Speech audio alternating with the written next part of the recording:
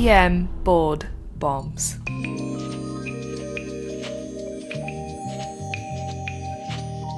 Welcome back to another EM Board Bombs podcast. Iltifat Husain is back in the flesh. He is alive. He's going strong. The beard is there. I had a dream that you shaved that beard. I don't know why, but Never, Blake. The beard must live. Never. It's taking on a life of its own on Twitter too. So, It has. Oh, yes. You have a fan following now. We can't repeat some of the things said about your beard. No, let's not. If you want to look, just go drop an Apple review and you'll see, and a YouTube review, and you will see some comments. Let's keep moving on. This is good. Controversy. There's no such thing as bad news, right? As famous people say. Welcome back to another EM Board Bombs podcast episode, the show that gives you what you need to know for boards and hashtag EM Life for each less than 20-minute episode, sub 20-minute episode, as the kids like to say. We give you board relevant knowledge, life relevant knowledge in a fun, entertaining way. As the saying goes, come for the stems, stay for the content. Dr. Husain, it's such a pleasure to have you back. Yeah, man, it's good to be back. It's been kind of a crazy summer, but again, good to be back getting back in the flow of things. So it's been exciting. I know you and Marlena have been rocking out. Marlena's been doing such a great job, on the pod, with the YouTubes as well. She was born for it. She was born for it. Why don't we dive into it? Let's go. An 18-year-old male presents to you after a fall. He states he was walking inside his house. He tripped and then he banged his head against the wall. There was no syncope. Doesn't have a headache, didn't have any nausea or vomiting. There's no hematoma on his head. He states his mom told him to come to the ER, but he doesn't really know why, and he doesn't really think it's that big of a deal.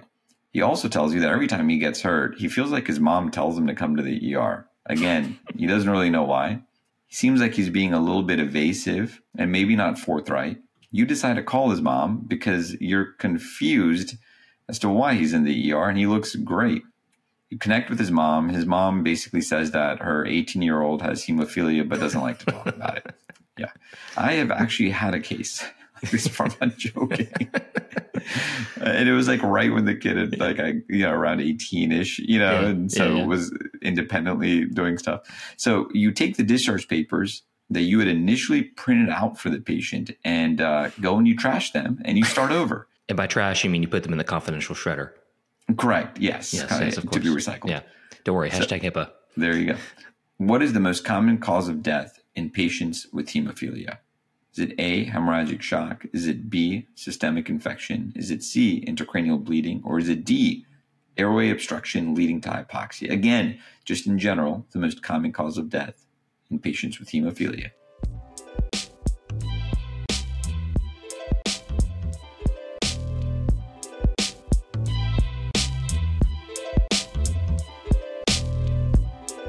What's the correct answer, Dr. Briggs? Correct answer is...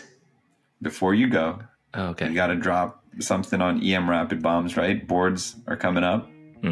Board life. So emrapidbombs.supercast.com. Check it out. Getting close to 400 questions, I think. 400 episodes. We're very on close. The podcast. We're almost there.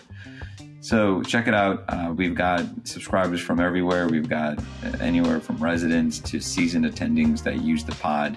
It's been pretty cool, and we've been doing it for a few years now. So it's been pretty awesome to see how many folks have stuck through even after boards. I think like 80% of people continue listening to EM Rapid Bombs because of those short 3 to 5 minute long episodes that we drop, multiple times a week. So It's been pretty cool.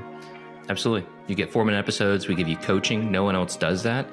So we're telling you what is going to be on the test and basically how to navigate some of the answer choices and questions, what to expect to be asked about. But we also have that aspect of telling you what you need to know for your job, which is obviously much more important than taking a board test. But we tell you both things in less than 5 minutes every single episode. It's jam-packed with knowledge.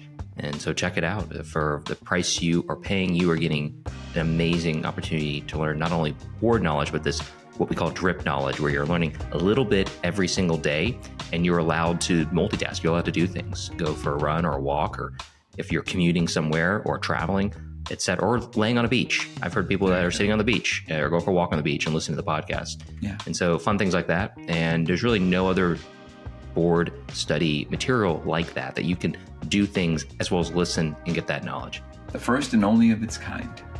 That's that right. That's right. Hey, yeah. But get into that answer. What was the most common cause of death in patients with hemophilia in general? Most common cause is going to be choice C, intracranial bleeding. That is a board test question if there ever was one. Right. So hemophilia is something you learned in medical school and likely glossed over it. It was that one thing in pathoma that was like, oh yeah, hemophilia? Okay. But let's go back to G6PD. Everything was G6PD or the Krebs cycle. Oh, but it's just obsessed with that. It's obsessed with it. However, hemophilia is a big deal. It's probably the only bleeding disorder that's so incredibly life-threatening that you will often encounter compared to any other thing you learn about in hematology. It's due to a deficiency in one or more of the proteins or factors involved in the coagulation pathway, leading to a high susceptibility of bleeding. There are several types, but there are only top 2 you need to remember because by far those are the most common. Number 1, hemophilia A, which is a deficiency in factor 8. That's like 85% of hemophilia cases. So that knocks out the vast majority right there. Done. And then just to know about it, hemophilia B, which is a deficiency in factor 9. This is what that one was called Christmas disease. I don't know why I remember that, but the Christmas stands out to me. Yeah. Christmas disease. Yeah. Those 2 are the only 2 you have to know. Several other subtypes, don't worry about that ever. It's not high yield at all, and they're rare. So the disease severity is based on this factor level.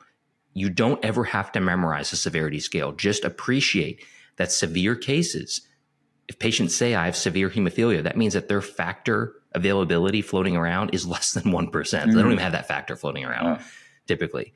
Yeah. And the key thing here is that, we think of these patients as, okay, yeah, if they fall and hit their head, that's scary and have to come and get a head CT. It's much, much, much more than that. It's really a life-altering disease for some of these patients. Yep. It's just like sickle cell anemia, but this is not unlike sickle cell anemia. These patients can come in and even just minor trauma can kill them. Immediate and delayed bleeding after trauma is very common. It can be massive. It can persist for days or weeks, oozing from wounds. In contrast, we have to say like paper cuts, of course, it's not a concern. But what we're concerned about here is the areas we can't see, the deep tissue in the head. The overall frequency of bleeding in these patients in the modern era has declined. These patients are well taken care of now, thankfully. But patients are unaware of these severe bleeding events when they happen sometimes. Now, the good news is patients actually take this disease pretty seriously. I know that's hard to believe. Yeah, from that question stem too. Yeah, from the question stem. Which was an actual question well, stem. Also when we think about other diseases that we have to deal with in American society, but patients actually take this disease pretty seriously. Most patients will have a known diagnosis. Like you're never going to make this diagnosis yourself in the ED. Yeah. So the patient and family usually are extremely knowledgeable about this disease. They know about it. They follow up with it. You can imagine the average human being thinks, oh, a disease that could cause me to bleed to death? Sounds like I need to take that pretty seriously. Yeah. This means 2 things, Dr. Husain. Why don't you go over the 2 big things that are going to be present in these patients? Sure. So again, smaller bleeds, like talk about kind of paper cuts, they can be managed at home, right? Meaning you're probably going to be seeing more of the things that are, concerning. They're coming in with some sort of decent trauma. But you need to take that trauma very seriously. Like that's why we gave that example in the question stem where everything looks great, but they did bang their head against the wall. And many patients, again, they're going to be bringing their own factor. It can be a pain, honestly, for your own health system or your own pharmacy to get factor right, for that patient. So always ask them if they brought their own factor. And honestly, sometimes it's worthwhile to just wait for them to go home to get their own factor as well. Yeah. Hey, let me ask you a question. Yeah. What is the most common site of bleeding in hemophiliacs? Ooh, because we mentioned what the most common cause of death was. What is the most common cause of bleeding? Hey, let's get, our social team here to make this into a quick, this is going to be one of those, what do they call it? The shorts? Yeah. We're just going to make it a short. Or a reel. All right. Whatever. I'm going to look in the camera. All right. Ask me that question again, Briggs. What is the most common cause of bleeding? Most common site of bleeding in hemophiliac? Hemarthrosis. Nice job. Again, hemarthrosis, that's going to make up 70% of the cases of what, Dr. Briggs? Oh, hemophilia. Yeah, there you go. Intracranial hemorrhage, that's the leading cause of death in these patients. But again, they can have hematomas involving major areas as well, in their airway or retroperitoneum as well. Scary stuff. Yeah. You have to be asking the right questions here. You have to be good at asking these questions because we don't see these patients too often. Of course, the obvious question, what type of hemophilia do they have? What is their baseline factor at? Most patients will know this. Yeah. Now, if the patient is on a prophylaxis, you should ask which one too. Has the patient had any prior history of severe bleeding or spontaneous bleeding? Saying, has this happened before? Where did you bleed? Right. Do they have an emergency plan from their hematologist? At our hospital, we're really fortunate. We have a hematology department that has an entire binder in our ED with patients listed that say, here's so-and-so, this is what factor they need when they come in. This is the mix they need from our blood bank, which is excellent. It's really helpful. It streamlines their care. And of course, the last questions we've covered already, did they bring their factor from home with them? If they did, use that. It's kind of like these patients that have the hereditary angioedema that come in, they need those infusions, and they usually bring it with them because it's an orphan drug. It's kind of like that. They usually have it with them. Use their infusion if your hospital doesn't have it, because sometimes many of our docs listening to this work at critical access hospitals. They don't have any factors whatsoever. And so they're relying on these patients, hopefully, that have their factor with them. Just use that. All right. Hey, so talk about the exam, what you're looking for, what suspicions you need to have. We're going to blow through some of this stuff. Yeah, just blow through it. Pretty Hurry obvious, up. right? We got things to do here. Yeah, we got things to do. We got social to catch up on. Yeah. Right. So obviously, these folks, if there was any type of trauma, you're going to be looking everywhere for signs of bleeding. Even if they have the smallest amount of pain, you're looking again for any bruising on their body, abdominal pain, back pain. And especially, reevaluating these patients as well to see, especially prior to discharge, if you've done some imaging, hey, is anything hurting now that wasn't hurting before? The retroperitoneal hematomas, that can always be kind of sneaky. And again, in hemophilia, you worry about that, right? So vague abdominal pain, back pain, or growing pain. And when it comes to lab workup, you're going to be ordering a ton of labs. JK. Not a lot of labs here. They're not going to be really helping you in the acute management, of this patient. When do labs really help? Let's be honest. Yeah, well, hey, there are times, okay. So if you do need to get labs, and there's a chance this patient does have some severe things going on, get a CBC, a coag profile. You can get a factor activity level if that's going to help the hematology team, on the inpatient side. If the patient does not know their factor level, then again, you should just assume it's 0. You should assume it's severe. But again, usually they'll know. So imaging when it comes to head or rest of the body, Briggs? Yeah, these are not the patients you're trying to save from CT imaging. It's generous and good to think of you as the emergency doctor who is triaging resource utilization, but you got to have a low threshold for these patients. So you're telling me the Ottawa rules, the Canadian CT head rules, and PCARN. Unfortunately, they do not apply. They do not. Just imagine those Canadian studies. You think they involved hemophilia? Yeah, right. I don't think that would pass IRB muster.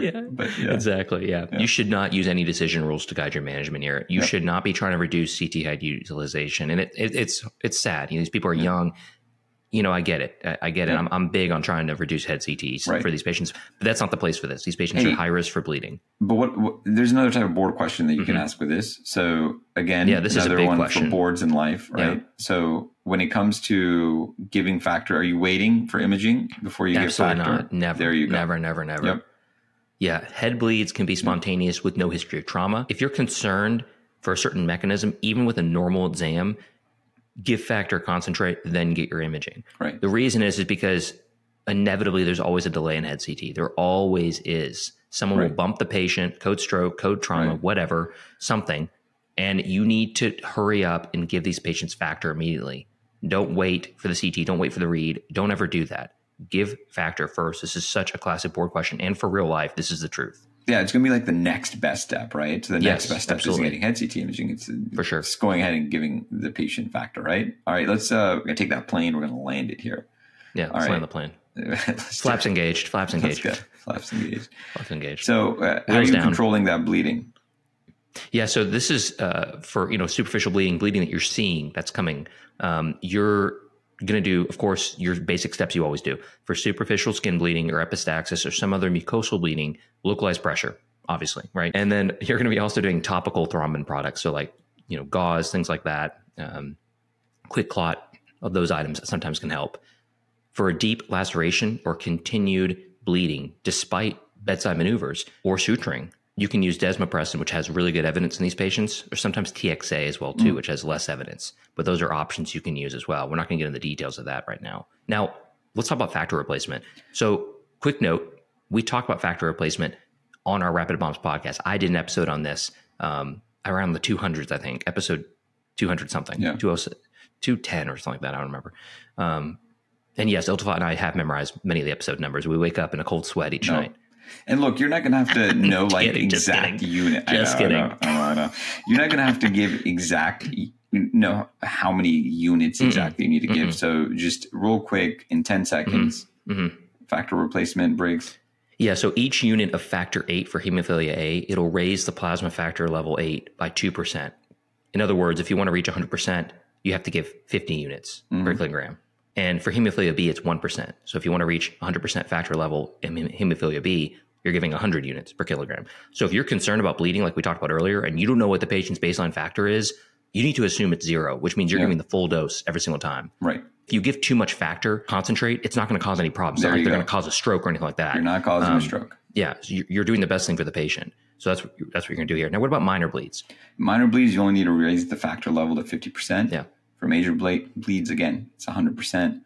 What's a major bleed? It's pretty straightforward. It's very straightforward. If they're bleeding internally, so joint, vaginal, significant vaginal bleeding, brain, GI, any minor bleed, might be considered skin or mucosal, and that's pretty much it, right? So on the test, it's always a major bleed. Pretty much. Like they're never going to tell you, they're never going to make you force that decision of like, oh, is it minor or major? Assume it's major. That's the point of the question. That's what they're trying to trick you on. Right. So, hey, let's wrap this up with some coaching like we do in our Rapid Bombs. Yeah. So basically the point of this question was to help you recognize and manage a patient with hemophilia in the emergency setting. Key takeaways that we want to talk about, especially board relevant and clinical practice, are that hemophilia leads to heightened risk of bleeding. Patients are usually well aware of their condition and its seriousness, but again, not always aware. So ask the right questions. Often, minor bleeds are managed at home, and they're really presenting to you for more of the significant events like head traumas.